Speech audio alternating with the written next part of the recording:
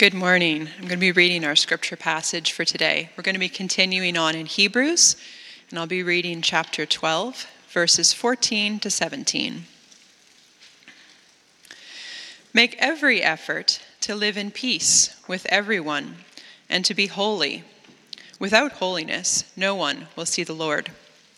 See to it that no one falls short of the grace of God, and that no bitter root grows up to cause trouble and defile many. See that no one is sexually immoral or is godless like Esau, who for a single meal sold his inheritance rights as the oldest son. Afterward, as you know, when he wanted to inherit this blessing, he was rejected. Even though he sought the blessing with tears, he could not change what he had done.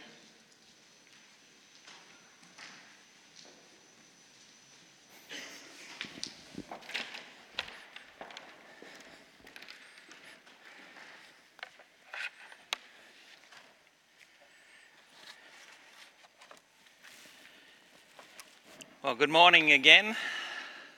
Hopefully I'm coming through now. No? I know I didn't turn it back on mute. Hello. Checking, 1, 2. I can always grab a mic if you want me to. It's coming through now? It's not coming through. Okay, I'll grab a mic.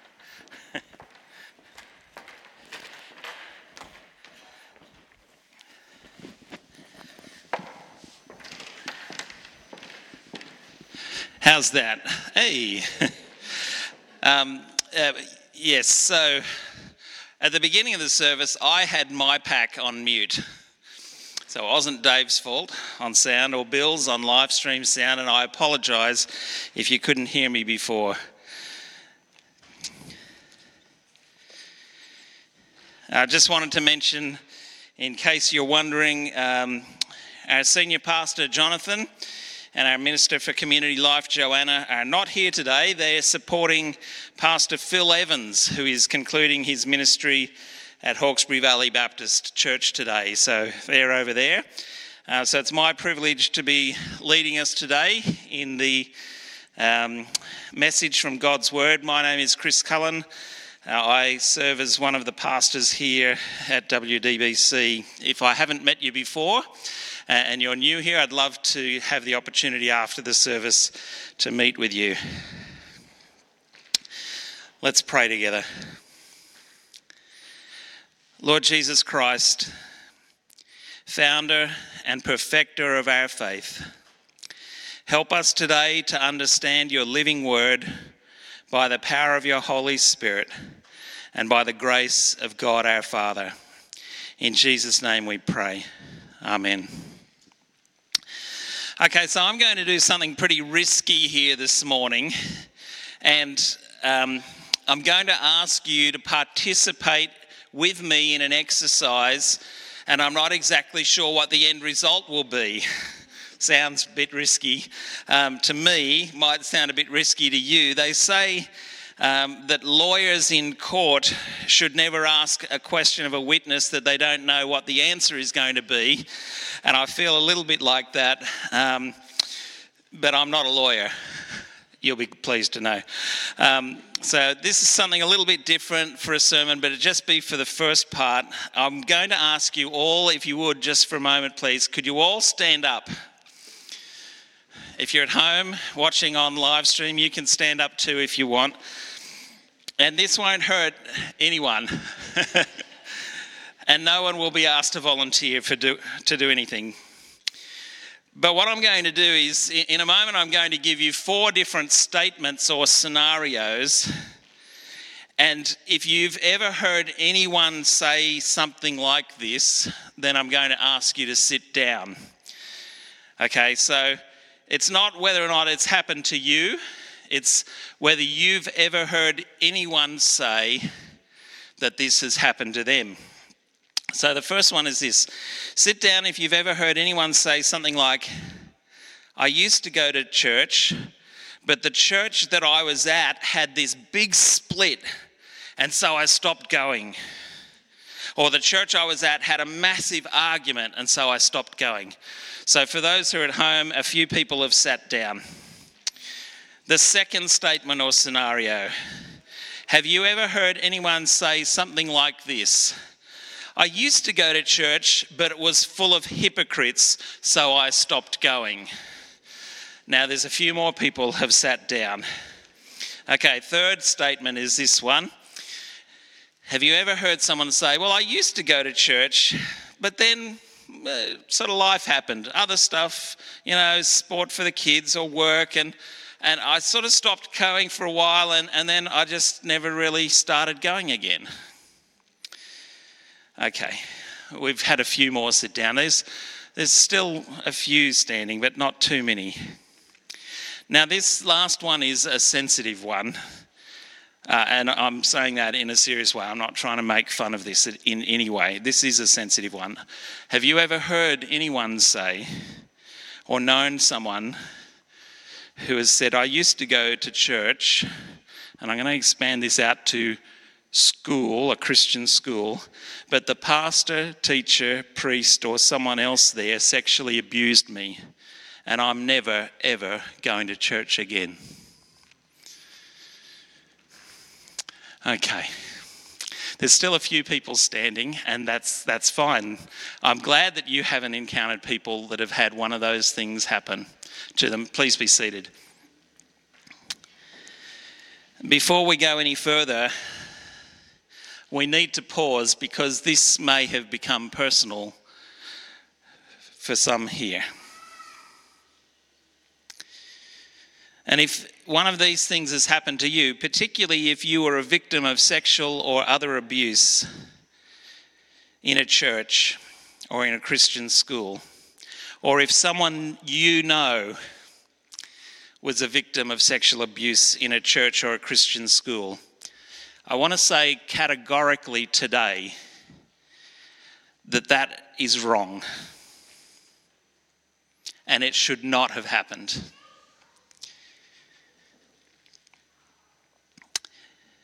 Everyone who truly follows Jesus abhors sexual abuse.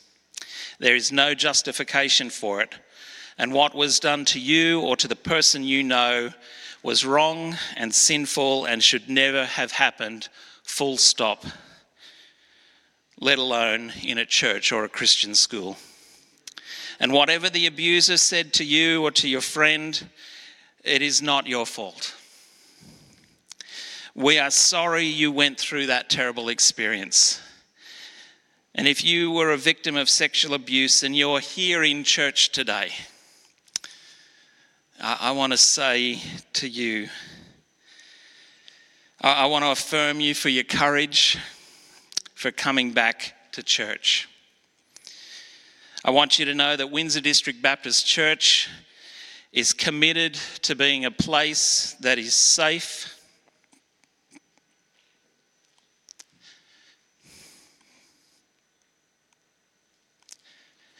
we have a safe church policy, and we're putting a lot of time and effort into having appropriate procedures and controls to try to ensure that no one who attends WDBC will ever be the victim of any kind of abuse. We're doing everything that we can as a church to be a safe church. And if this has triggered something for you today, I'll be available to pray or to talk with you after the service, or you can contact me afterwards, or Jonathan or Stephen Cole, or if you'd like to speak to a woman, you can talk to Joanna Hoffman or a member of our Safe Church team. There are 3 ladies on our Safe Church team, Kathy Johnson, Barb Camp and Robin Douglas. You can talk to any of them, or to Warren Johnson and Tim McManus, who are also on our Safe Church team and are available to you. I'm going to pray again and then we'll have a look at God's word. Lord God, we pray now with heavy hearts because we know that right across our city, across Australia and around the world, there are people who have stopped coming to church because of the things that have happened to them. And we know that there may be people here today who have stopped coming to church in the past but are here now. And so we pray for them for healing right now as they sit in their seat. We pray, Lord God, that your Holy Spirit will enfold them in your love. We know that terrible wrongs have been done, sometimes even done in the name of Christianity, that people have been victims of abuse, and as part of your church, Lord God, as followers of Jesus, our hearts are shattered for those who have suffered because of sexual sin, and we know that your heart grieves even more. We pray that today may be part of the process of healing. In your word, Lord God, you promise that you are close to the brokenhearted and you save those who are crushed in spirit. And so we pray for those in our congregation who are watching online who are brokenhearted today and who feel absolutely crushed in spirit. May they know your presence with them today. May they tangibly experience your closeness to them, Lord Jesus Christ. And may they experience your saving grace, which restores and heals. In Jesus' name we pray. Amen. Now I know that's a heavy way to start our service, our message. But I want for each one of us to feel and know and understand the depth of the anguish that can be caused when people do the things that today's passage warns us not to do. We all stood up and I raised various reasons that people stop attending church, and gradually most of you sat down. And that's a graphic example of why today's message is so important. We all need to pay attention to the sermon today because these reasons, which are actually listed in our passage, these are things which cause people to stop going to church.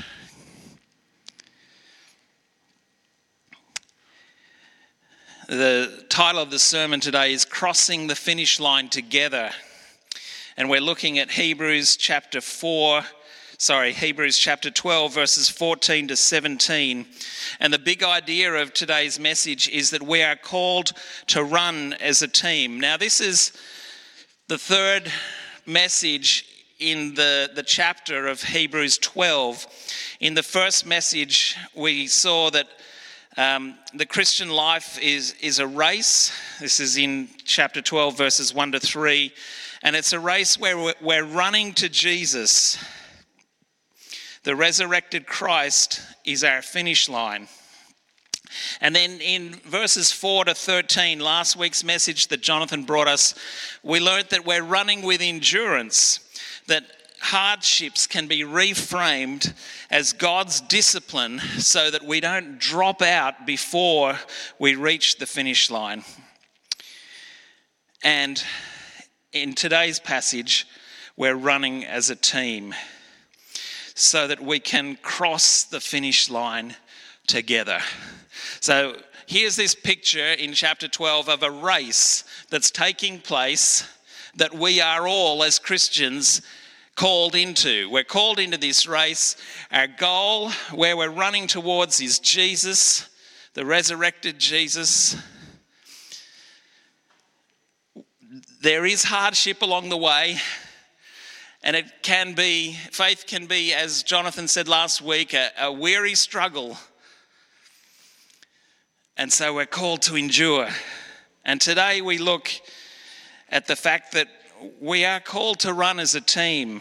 So the big idea is that we're here to run as a team. Now, in 2020, there was a show on TV called World's Toughest Race, Eco Challenge Fiji. Did anyone see that? It's just me. Okay, it wasn't on regular TV, it was on Amazon Prime, okay, but it was teams of 4 people. Each team had to have at least one male member and one female member, so that it wasn't all guys or all girls. It was 671 kilometres, mountains, rivers, rock climbing, bushwalking, mountain biking, ocean water kayaking. It was exhausting. Well, it wasn't exhausting for me watching it, but for the people in it, it was grueling, it was punishing, it was intense. Physically, mentally, emotionally, perhaps even spiritually draining. The winning team, just think about this, 671 kilometres, not a flat sort of marathon, 671 kilometres up and down and up and down and up and down through the mountainous terrain of Fiji. The winning team took 5 days, 21 hours and 23 minutes to complete the race. Almost 6 days. Unbelievable. There were 66 teams who entered. 22 teams didn't finish. It was fascinating to watch as teams struggled to stay in the event because they would do whatever it took to assist a team member who was struggling. And so that might mean kayaking, paddling while someone else wasn't paddling. Or rowing while someone else wasn't rowing, or carrying a backpack for someone who wasn't carrying a backpack. Because you see, if one team member had to stop, the whole team was eliminated.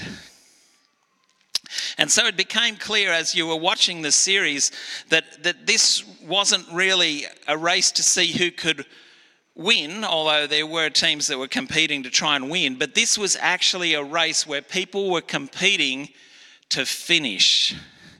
They were competing just against themselves. They were competing against the psychological pressure to give up.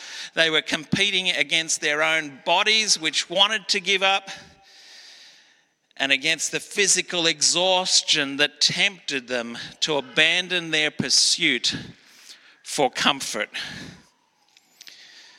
And no one in a team finishes that race or crosses the finish line unless they all cross the finish line. That's a really good analogy for the race that is the Christian life. It's not a race for individual glory. It's not for me to get to the end of life and say, I've done it, if there's scores of people scattered behind me who don't finish the race. We aren't called to go it alone. And it would be easy to read today's passage and think that somehow this is just directed at me personally. In fact, I sort of rewrote it, and I'll get Dan, if you could maybe just put the verses on the screen, but I'm going to read the Chris Cullen Putting You in the Word version. Strive for peace within yourself and for the holiness without which you will not see the Lord. See to it that you do not fail to obtain the grace of God, that no root of bitterness springs up and causes trouble within you, so that you become defiled, that you are not sexually immoral or unholy like Esau. Now, if I read that fast and you weren't looking at the original, you might say, oh, that sounds scriptural. But it's not what I just read. You see, there's a whole bunch of important words in here that make this clear that this passage is not directed to individual people, but it's directed to us as the body of Christ. It's directed to us as a group. Strive for peace with everyone and for the holiness without which no one will see the Lord. That's a collective thing. To me, that brings back that imagery of the world's toughest race. If one team member doesn't cross the finish line, then none of the team members cross. Strive for peace with everyone and for the holiness without which no one will see the Lord. See to it that no one fails to obtain the grace of God, that no root of bitterness springs up and causes trouble, and by it many become defiled. that no one is sexually immoral or unholy like Esau. This passage wants us to recognize that we are part of the body of Christ and that we are called to run this race, the Christian life, together. We focus our eyes on Jesus. We accept the discipline of God that treats us as sons so that we will endure the difficult times, and we come together with our brothers and sisters and we run together to that finish line. So the big idea is that we are called to run as a team. And the big question then is, what will stop us running as a team? Well, what will stop us? Here's our outline. The first thing that will stop us is discord in the church. Hypocrites, apostates, that's a complicated word which we'll come back to, and sexual immorality. And then at the end of the passage we have the warning of Esau. It's very negatively framed, that, isn't it? It is a warning passage. But I wanted to frame it in the positive as well. How can we cross the finish line as a team? Have peace with everyone. Strive for holiness together. That's actually in the passage. They are said that way. Hold fast to our confession, and I'll explain how that fits with the passage as we go through, and stay sexually pure. Have peace with everyone. What causes discord in the church? Well, one thing that causes discord in the church is sin against one another. Perhaps you've encountered someone at church who's sinned against you. Or maybe you know someone. Maybe you sat down in that exercise earlier because someone you know was at a church and someone sinned against them, and so they stopped going to church. Peter says to Jesus at one point, "Lord, how often will my brother sin against me and I forgive him?" As many as 7 times, says Peter. He's trying to be very magnanimous there, isn't he? He's, aren't I good? I'm going to forgive my brother 7 times. And Jesus says, no, I say to you, not 7 times, but 77 times. And then Jesus goes on to tell this parable, the parable of the unforgiving servant, where there's a master who has a servant, and the servant has a massive debt, and the master forgives the servant for this massive debt. Okay, you don't have to pay it back. And then servant 1 goes out and finds servant 2, and servant 2 owes servant 1 a tiny amount of money. And servant 1 says, "You owe me this money, pay me back." And servant 2 doesn't have it and can't pay him back and begs for mercy. And servant 1 says, "No, I'm sending you to prison because you can't pay your debt." Now the master hears of this, the master who forgave servant 1 this massive debt, and he calls him in. And he says to him, "You wicked servant, I forgave you all that debt because you pleaded with me, and should not you have had mercy on your fellow servant as I had mercy on you?" God forgives us for our sin. How much more ought we to forgive one another when the others sin against us? Sin can cause discord in the church, but we are to maintain a forgiving attitude.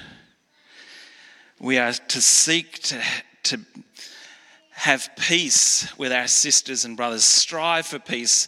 The NIV puts it, make every effort to have peace with everyone. In 1 Corinthians chapter 6, the Apostle Paul, he talks about when one person has a grievance against another person in the church, even to the point where they were taking one another to court. And Paul says to have lawsuits at all with one another is already a defeat for you. Why not suffer wrong?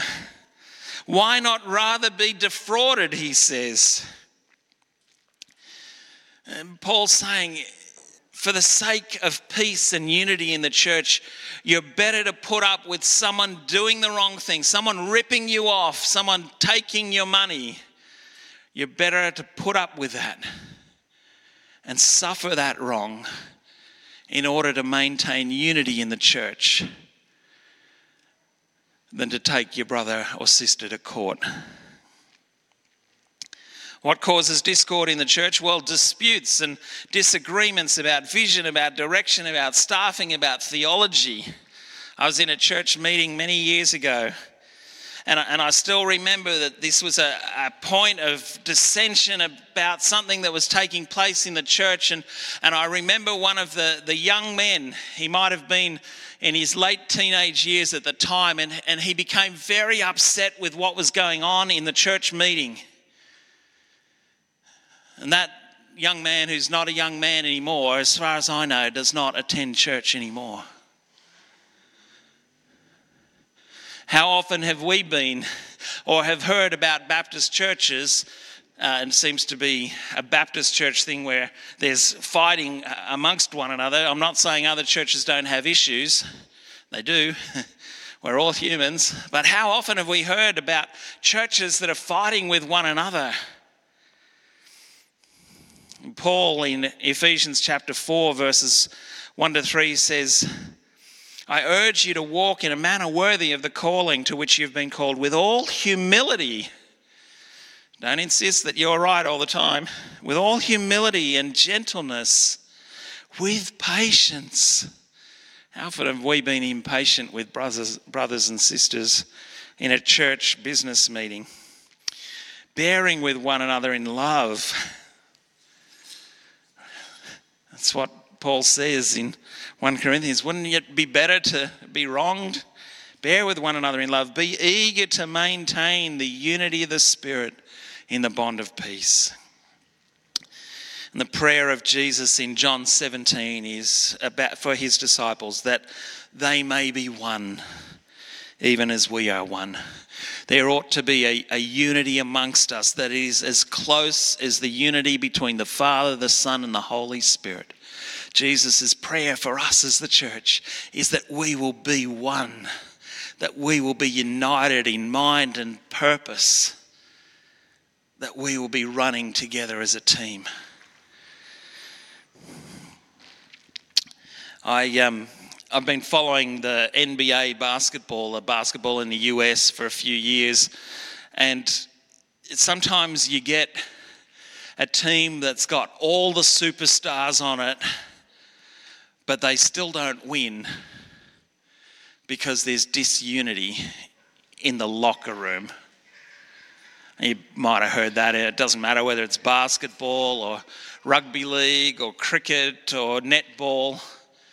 If you've got a team of people that don't have unity, it's hard for them to be united on the playing field, on the basketball court. It's hard for us as Christians to cross the finish line if we're not working together and walking together with our team. Friends, we are the team for one another. We're Team Jesus, if you want to put it like that. I'm not trying to do a Scott Morrison. But we're Team Jesus. We're on the same team. And if there's discord amongst us, many may drop out and not make it to the finish line.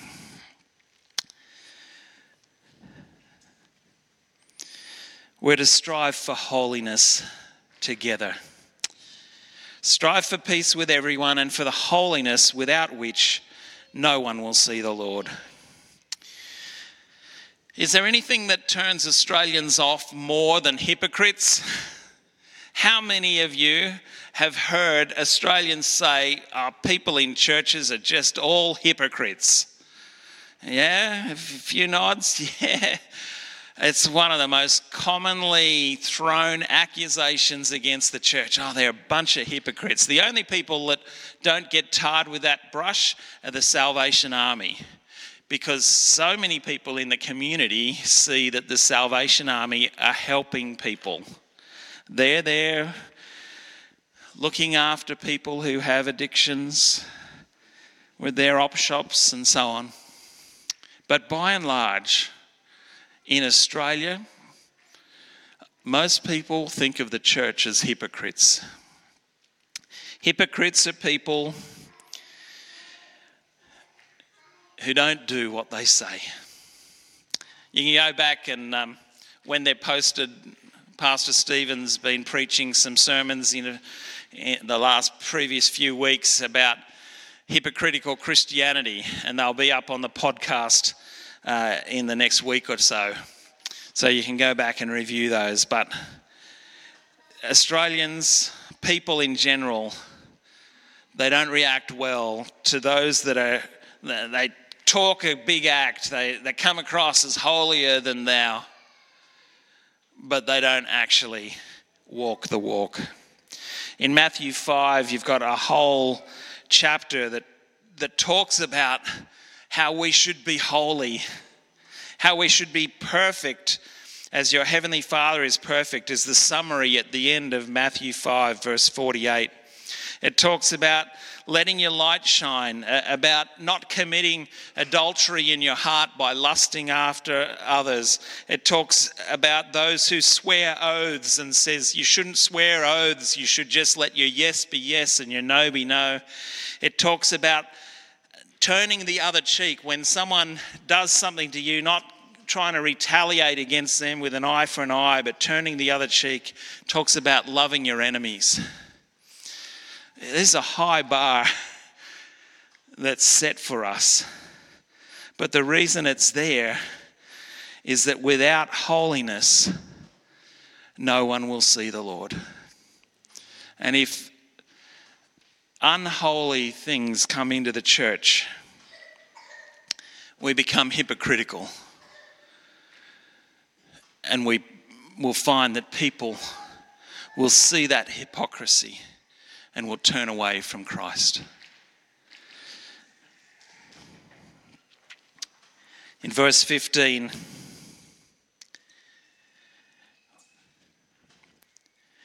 we read, "See to it that no one fails to obtain the grace of God, that no root of bitterness springs up and causes trouble, and by it many become defiled." Now this is a reference to Deuteronomy chapter 29. And I think it's helpful for us to read that passage. Deuteronomy chapter 29. I'm going to read from verse 16. And I'm going to try and do this so that you can get a sense of the gravity of the situation. This is where God is renewing his covenant with the people of Israel. They've wandered in the wilderness for 40 years. And this is almost at the end of Moses' time as their leader. And this is what we read. "You know how we lived in the land of Egypt and how we came through the midst of the nations through which you passed. And you have seen their detestable things," that's the people of Egypt, "their idols of wood and stone, of silver and gold, which were among them. Beware lest there be among you a man or woman or clan or tribe whose heart is turning away today from the Lord our God to go and serve the gods of those nations." A man, a woman, a clan, so that's like a family group, or a tribe, that's a broader group really representing the whole body of the Israelites. "Beware lest there be among you a root bearing poisonous and bitter fruit, one who when he hears the words of this sworn covenant blesses himself in his heart, saying, 'I will be safe, though I walk in the stubbornness of my heart.' This will lead to the sweeping away of moist and dry alike. The Lord will not be willing to forgive him, but rather the anger of the Lord and his jealousy will smoke against that man. And now it says man, but remember it's man, woman, clan or tribe. The anger of God will be against that man, woman, clan or tribe. And his jealousy, that's God's jealousy, will smoke against that man, and the curses written in this book will settle upon him, and the Lord will blot out his name from under heaven.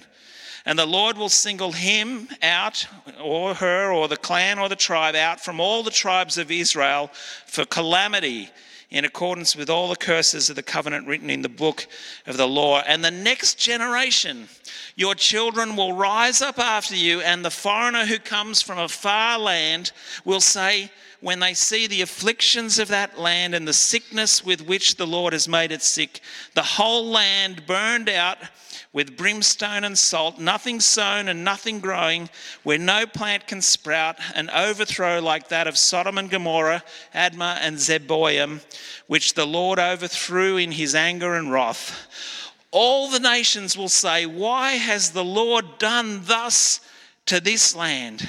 What caused the heat of this great anger? Then people will say, it is because they abandoned the covenant of the Lord, the God of their fathers.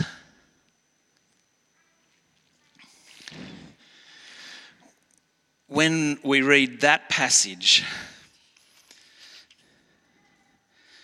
and in the middle of the passage we read, beware lest there be among you a root bearing poisonous and bitter fruit. That's what is referred to here in the book of Hebrews when it says, see to it that no one fails to obtain the grace of God, that no root of bitterness springs up and causes trouble, and by it many become defiled.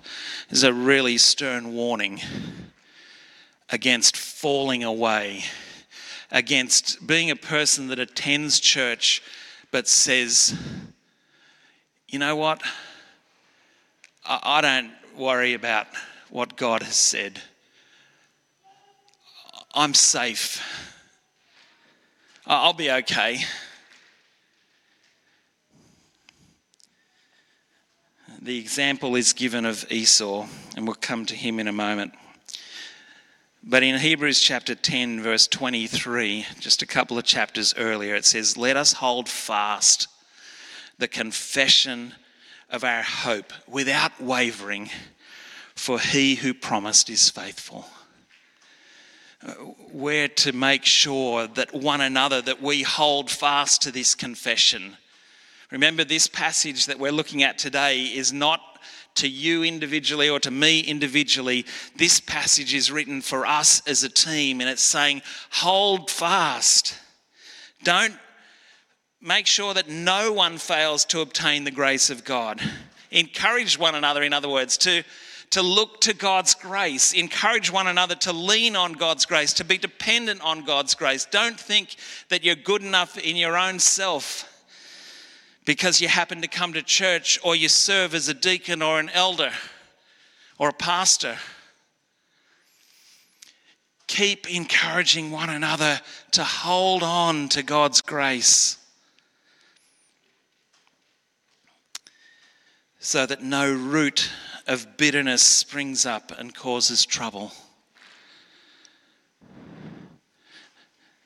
Have you seen someone that used to go to church and they stopped going because life became too busy, or they wanted to prioritize sport or work or something else?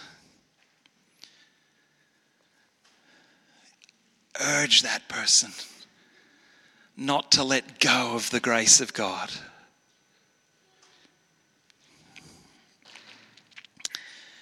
And the final injunctive, if you like to put it that way, that no one is sexually immoral.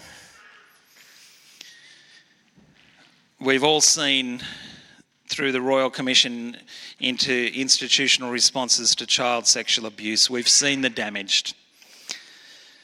Perhaps you know someone that's been damaged, that's been hurt by the church. And I know a friend of ours in former times was a student at a school that had many cases of sexual abuse. That causes damage to people's understanding of the grace and goodness of God. And it puts up walls between people and a relationship with Christ.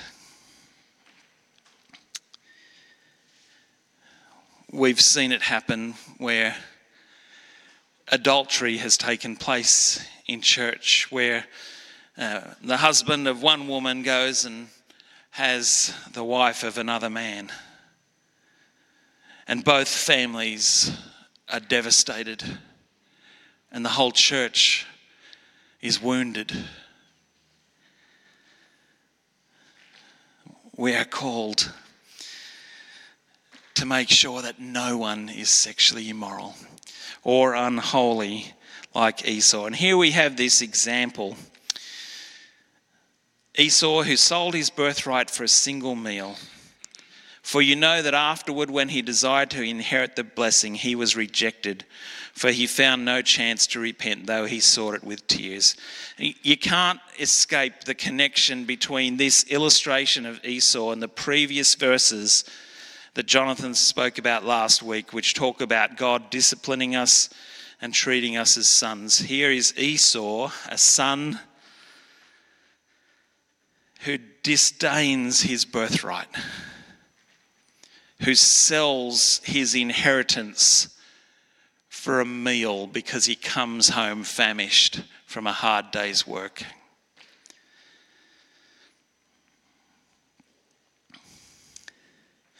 Those who give up, who find other things more valuable to do with their time, whatever it might be, are compared here to Esau, who, having given up, years later, when his brother gets the blessing of the inheritance, Esau seeks to repent, but he can receive no blessing because he treated the grace of God like it was worthless. We're called to run as a team.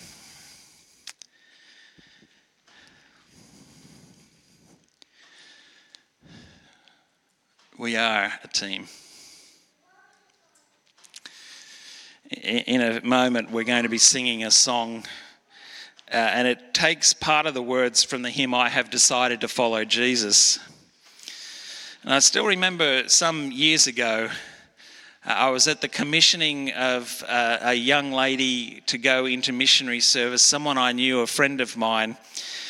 And I remember her name, her name is Pip Miner. I remember her saying about this, the hymn, so not the song we're singing today, but the hymn, I Have Decided to Follow Jesus. Do you know the words of one of the verses is, though none go with me, still I will follow. And I remember Pip saying, I don't know how I feel about that. Because if I was on my own, I don't know whether I want to be on that journey if all these people are not with me. We're called to go on that journey together, to run the race towards Jesus, the author and perfecter of our faith, to endure through hardship, reframing his discipline that he loves us as daughters and sons, and to keep going so that we all cross the finish line together. Let's pray. Lord, we ask that this might be true for us, that we will put aside discord in our church if there is any, that we will love one another, that we will forgive one another, that we will bear with one another in patience, that we will seek to encourage one another to live holy lives, that we will put aside all sexual impurity and that we will hold fast to the confession of our faith that is in Christ Jesus our Lord. We pray it in his name. Amen.